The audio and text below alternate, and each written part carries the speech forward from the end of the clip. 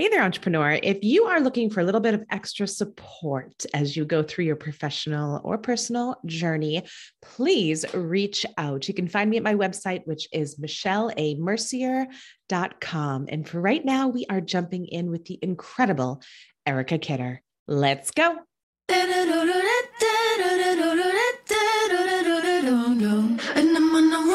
Ever found yourself teetering on the edge of throwing in the towel? Asking yourself questions like, is this supposed to be this hard? Or is it even possible to succeed at this entrepreneur thing? I completely get it, because I built my successful businesses while juggling major health issues for my children and myself, debt piling up to my eyeballs, and so much more. Want to know how the hell I succeeded and how you can too? Tune in to find out. Here we go. They want to shake things up.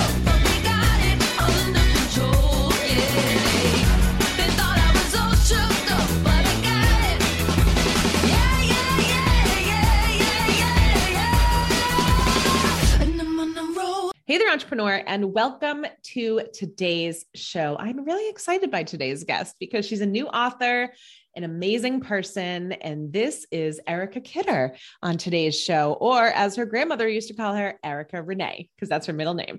And she is the author of a brand new book, which is called Blacked Mixed With, and she's the creator of the inspirational lifestyle blog, Black Broke Single Mom.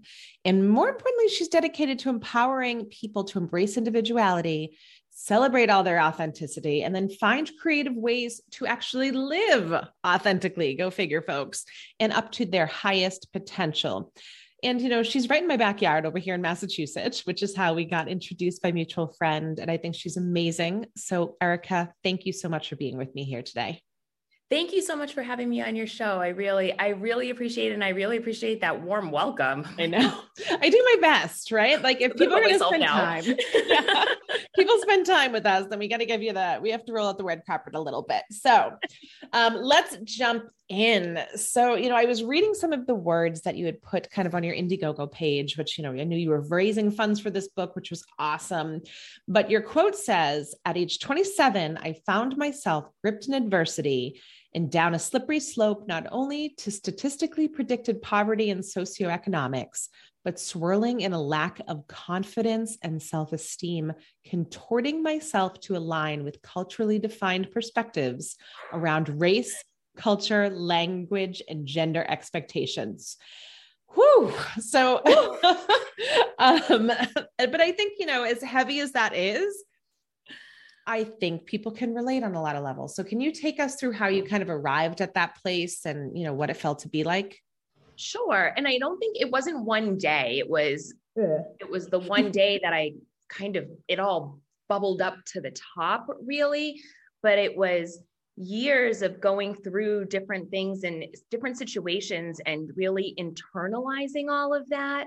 And then realizing that if I don't change, or not change, rather, by change, I mean, just start to live more authentically in who I am and empower other people to do the same who may be feeling the same way.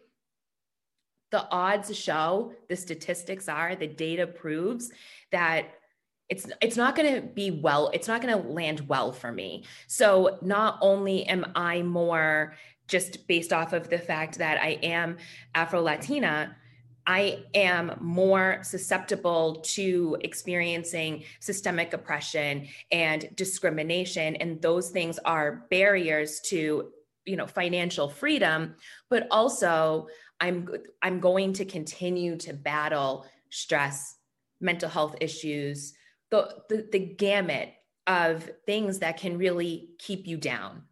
And so for me, it was about looking at myself and, looking at my baby, saying, what are we going to do to not just overcome this and not just live and but thrive? How are we going to be the best that we can? And how are we going to empower other people to be the best? Because there's no way that I'm the only one that's going through something like this. There's no way that I'm the only one who feels this way. No, and I don't think people ever, I would like to assume that no one ever looks at their baby and is like, status quo, that's cool. Right? It's not like people are trying to live in poverty or trying No, of to course just not. hang out in adversity, right? I think you're Right. not meant to just live there, but unfortunately a lot of people do. So can you take us, back to age 27? What were you doing? What was your life like? Sure. So on the outside, I think that I looked very confident. She is a professional. What is she talking about? But I felt very stuck, and that I really wasn't progressing and moving forward. I felt like I had to wear a costume to be able to fit in. I felt like in the environment that I was in, people didn't have the same struggle that I had. They couldn't understand my perspective. I was driving in and out of Boston every day from where we live. That's a hike. Mm-hmm. It Um, is a couple hours. and Yep. while my child's in daycare, so I'm, in the commuting out when you're not at work, stressing about, being the first one in, the last one in and the first one out, because that's what you have to Mom. do as a single Yep. parent to be able to get to the daycare and get home and then drop them off at daycare and get in, and fighting that city traffic. When you're not stressed out about that, you're very much wearing, in corporate America, especially at that time, you're very much wearing a man's suit. Yes. And yeah, very much so. Yeah, Right. yeah. And well, I mean, I'm surprised if I didn't have like shoulder pads on. Because that's what it felt. I mean, I think it is changing slightly. I'll give it a Yeah. slightly change, but I think you're exactly right. I mean, that at that time point, because we're about the same age, it was very much, there was no feminine. There was no, No. empowered woman kind of leadership. There was some, but it was much more framed around us being like the men, right? And the shoulder pads, figuratively or literally. Yeah. Yes. And for me, and I hate to say it this way, but I had to go to work every day as a white man. And it wasn't working. It wasn't working for me. It wasn't working for my life. And so I think that the stress of all of that is really, what made me realize that and when I do this, when I make this change, and when I'm myself and I'm living and I'm breathing and I'm being authentically me and showing up truly as I am, like, I'm going to be successful as me. I'm not going to be successcal as a white man. Yeah. So tell us more. I mean, I understand on that to the extent in which I can, because I'm a white woman. Can you tell folks a little bit more about what you mean by, I felt like I was showing up as a white man? Like, can you give us kind of those traits around that piece? Because I think, especially if there are white men listening, they may need some context. As a white married man, which I was not, right? So everything down to, the outfits that I chose to wear, the way that I chose to wear my hair, how I thought that I would be accepted, the things that I spoke about, the way that I spoke about them, I had to hide parts of my life, specifically the fact that, I'm a Black single broke mom. And that was the whole thing. Like, I was paycheck to paycheck. I could tell you that, a carton of milk cost $3.53, because at times that was all that I had in my bank account to be able to get milk for my child. And I don't think that anybody that I was around at that time, especially at work, could understand what I was going through, what I was really going through, and what it took just to show up there every day with my face on and ready to go. And that was where I really wanted to make the change and say, not only for me, but for other people, because how many other people are faking it to get to work every day?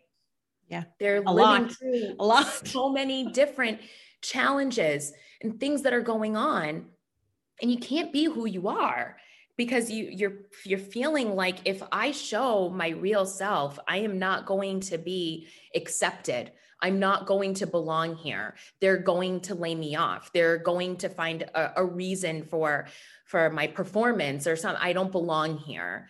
And I didn't want to live that way anymore. Yeah. I mean, and I think fast forward to today, I think a lot of companies are waking up to that because they don't have a choice.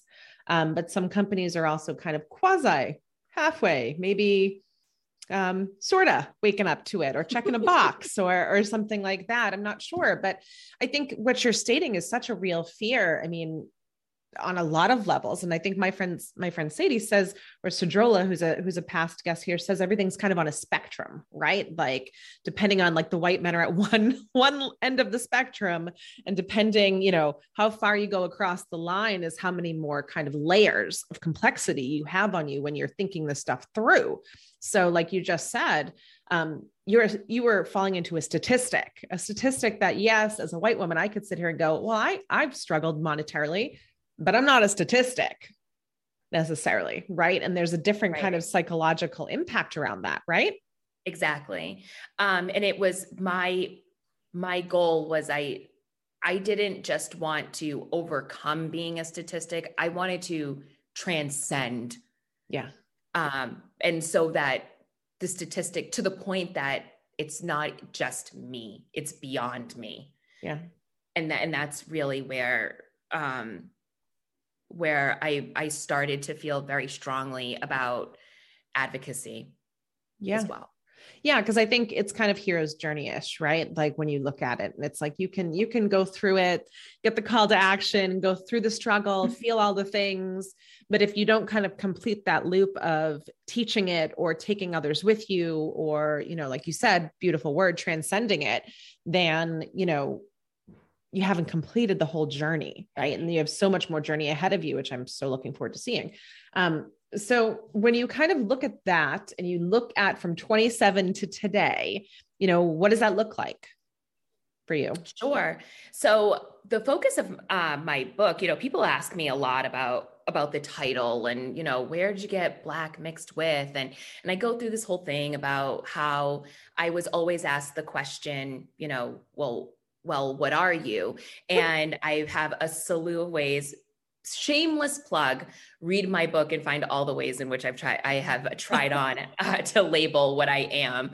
But, it really, Black mixed with is intended to actually shift the focus from being Black mixed with Italian, Puerto Rican, or whatever it is that you happen to be mixed with, to really looking at yourself and understanding the special virtues and authentic qualities that you have that make up your own beautiful mosaic. So it's not I'm Black mixed with Italian and Puerto Rican. It's, I'm Black mixed with empathy and self-acceptance and love and happiness and courage and ambition and all of these things that make me who I am. These are what I now consider to be my superpowers that I bring to the table. And I've uncovered these virtues and these superpowers from all of the lessons that I've learned through these adversities that I've lived.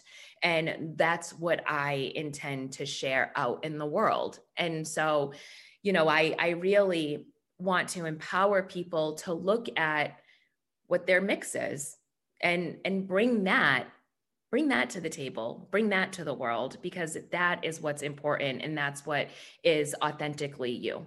Yeah. And I think those are the things that, to your point, they transcend all racial things, right? Like they're human things, they're human qualities. And I'm not saying that to negate the fact that shit's broken, right? I don't want to say that either. There's so much stuff broken, right? Where there needs to be the spotlight shown on the inequalities and things like that. But I think a good part of being able to advocate for that is also, to your point, understanding that you're so much more.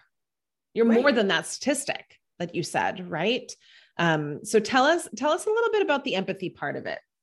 Like how is that playing in? Sure. I mean, I know what empathy means, all of us do, but at which point did empathy kind of help you on this journey? Sure. I remember, so I am an incredibly empathetic person. Like and it's strange. I must have been, I cry at like Tide commercials. Like I can I feel you. So I must have really been, really shoving that deep down for a long time, because I'll never forget this.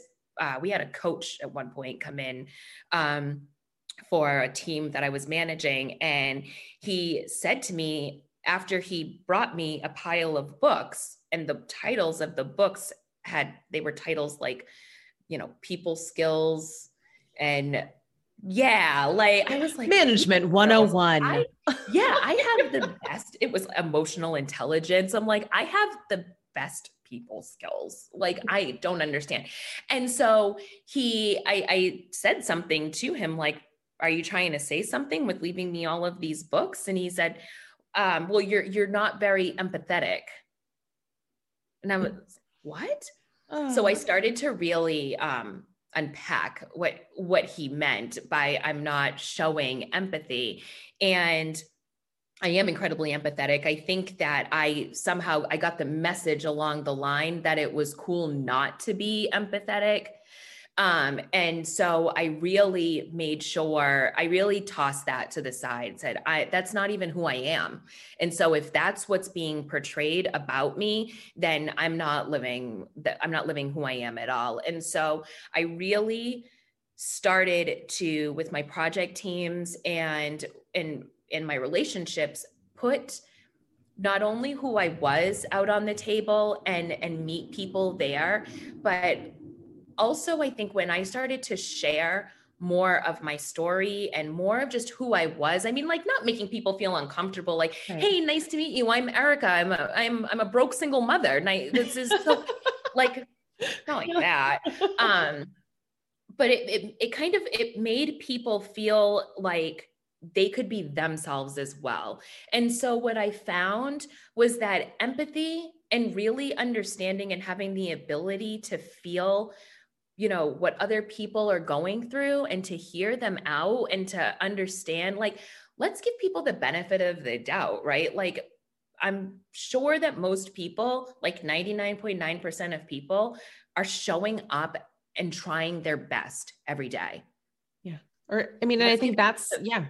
No, sorry, I cut you off on that. No, yeah, I'm so excited to hear it. Let's meet people where they are and understand, that, and just have that understanding for them. And when I started to do that, I felt that empathy was it was the bridge of human connection. Yeah. And that bridge to human connection, once that was opened, that fostered an environment of belonging. And when you have an environment of belonging, you have a high performing team. You do. You really do. You really do. And I think it's funny that you say, again, like, so much of this conversation just kind of exemplifies like the shift in workplaces that we've seen over the last, decade or two, where you're exactly right. God forbid you showed empathy 10 years ago. I mean, and in some situations now, you would have been, too passionate, right? Or, don't cry in the workplace, or kind of all of those like unwritten rules where, to your point, you had to compartmentalize and you had to kind of put on this very masculine energy. But like that person said to you, simultaneously be kind of pinged for it and like penalized for it because you weren't empathetic enough, right? So you're like, am I supposed to be emotional, or am I supposed to be a badass, or am I supposed to, like, which one? Pick one, folks, right? Because it makes your head spin when you talk about that shit. So, but I love the message that you're saying here is that, like, you don't have to pick it based on them. You pick it based on you. And then you say, take it or leave it, folks. Right? Absolutely. Yeah. So, I mean, and you're spot on too, especially now. I think everyone needs to hear kind of the message of empathy, because I'm with you. I believe people are doing the best they can with what they've been given. Because again, absolutely, similar to earlier, I don't think anyone wakes up and is like, I'm going to be a complete fucking disaster today. Like, no. I don't think people function like that, but sometimes situations, they can take their toll on folks. So what other virtues are kind of featured in the book, or what are your favorite ones in there? Sure. So, My favorite feature of the book is self-acceptance. And so that one is about my hair and my hair journey being a journey of self-love and self-acceptance. So that is one of my favorites. Also, there's the virtue of courage. Yes. And so that one is really phenomenal as well. And the rest You have to read.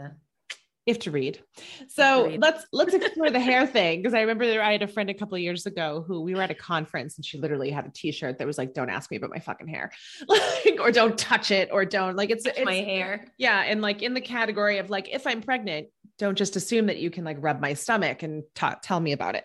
So, can you talk to us about that for people who are like, the hair, what the hell does that have to do with anything? Mainly white folks. Please tell us. Yeah, so my hair was really the first indicator to me that I was different when I was growing up. So this really started to strike me around 5 years old. And so I remember being in school and all the girls would like flip their hair this way and that way. Or like my favorite was like the ear tuck. Yeah. Yeah. This doesn't work out. For those of you who are listening, like her hair does not tuck behind an ear very easily, right? But it's still beautiful. Thank you. So social standards. And I remember they would like, swing their hair and it would like smell so great, like all of this stuff that I did not have. So this really was the first tip to me that I'm different. Like and I can't get on this hair level. And people would sometimes make comments about it. Or, we would go to hair salons and they wouldn't know how to do my hair.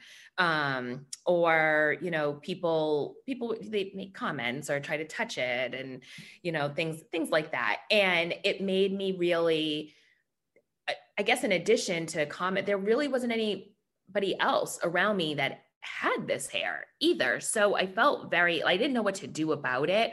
And because it's different and because there is not a lack of representation, because there is a lack of representation around it. And especially at that time, and I didn't know what to do. It really took a toll on my self-esteem.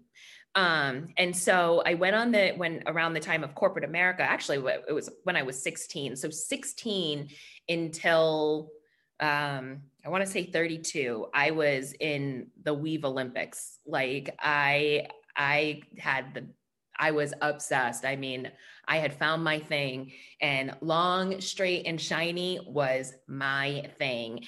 And, so from that point, I always had like my hair extensions and my weave, and that was how I would blend in. And that was kind of my armor.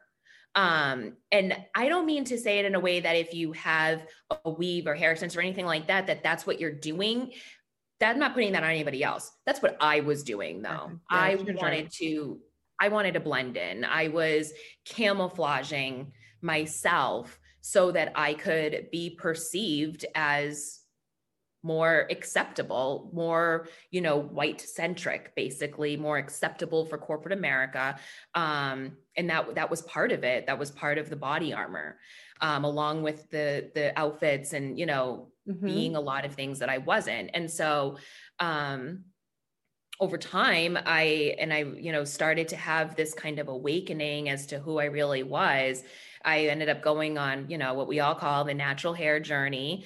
And I've done like the big chop, the asymmetrical bob, the, my training wheels weave, which is like, it's like only like a little tiny bit of weave, like over here. And, all of that into ultimately just accepting, my hair. And there were times where it's like, I kind of felt like I had like wearing my hair like this. It was almost like walking the plank. Like, someone going to say something? Are they going to look at me funny? Is someone going to make a comment? Like, what is it going to be? And overcoming that, that insecurity around it. And really also looking at the beauty of being different, of accepting it and even accentuating it, and making it something that I'm really I really embrace now. And, now I wear my natural hair and I wear it in all forms, and it doesn't matter. It's more about my own self-expression now, rather than about trying to blend in to appease and make other people feel comfortable. Now it's just about what I want and how I'm feeling that day and what works for me. Yeah. Which I think you hit the nail on the head right there. You hit the nail on the head, making other people feel comfortable, right? I think as women, we're all really good at doing that, right? Yeah.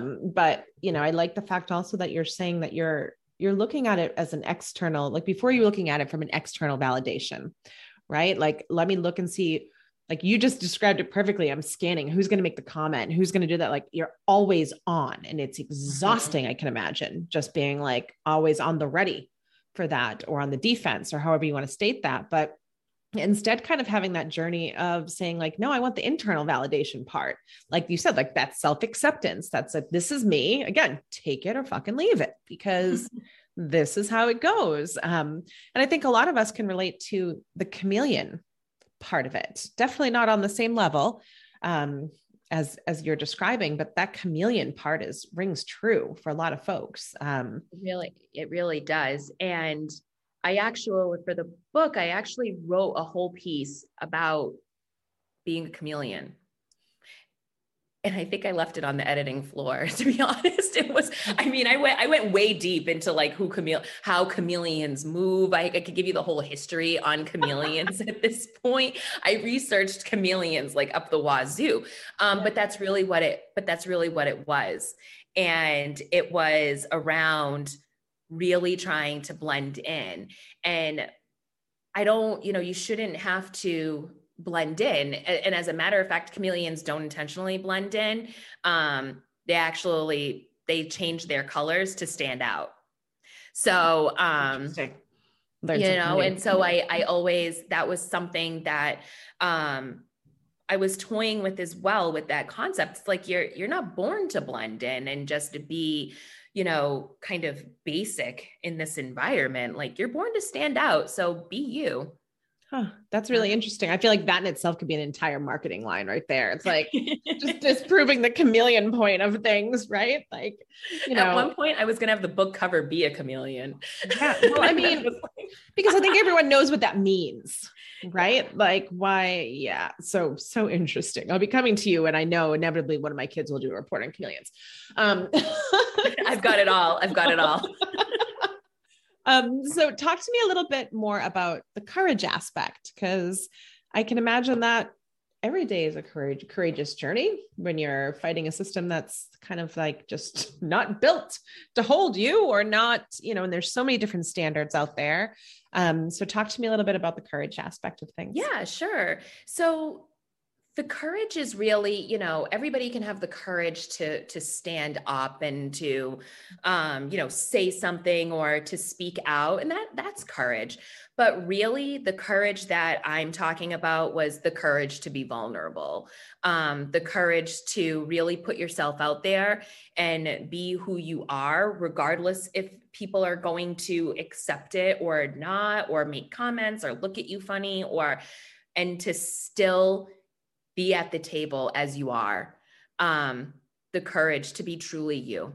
That's really what that is about. And in that courage too, and being, and all of those things kind of go together. It's in the courage to be vulnerably seen and to be vulnerably you. And then to bring into that with joy and purpose, right? And to live authentically as yourself. And then, to kind of tie it all together, to find gratitude in that, right?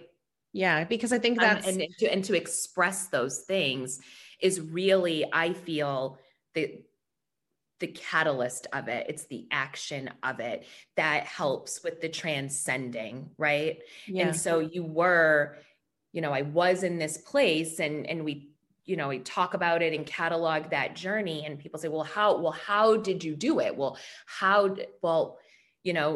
It's really from within, and it really starts with the courage to be vulnerably seen.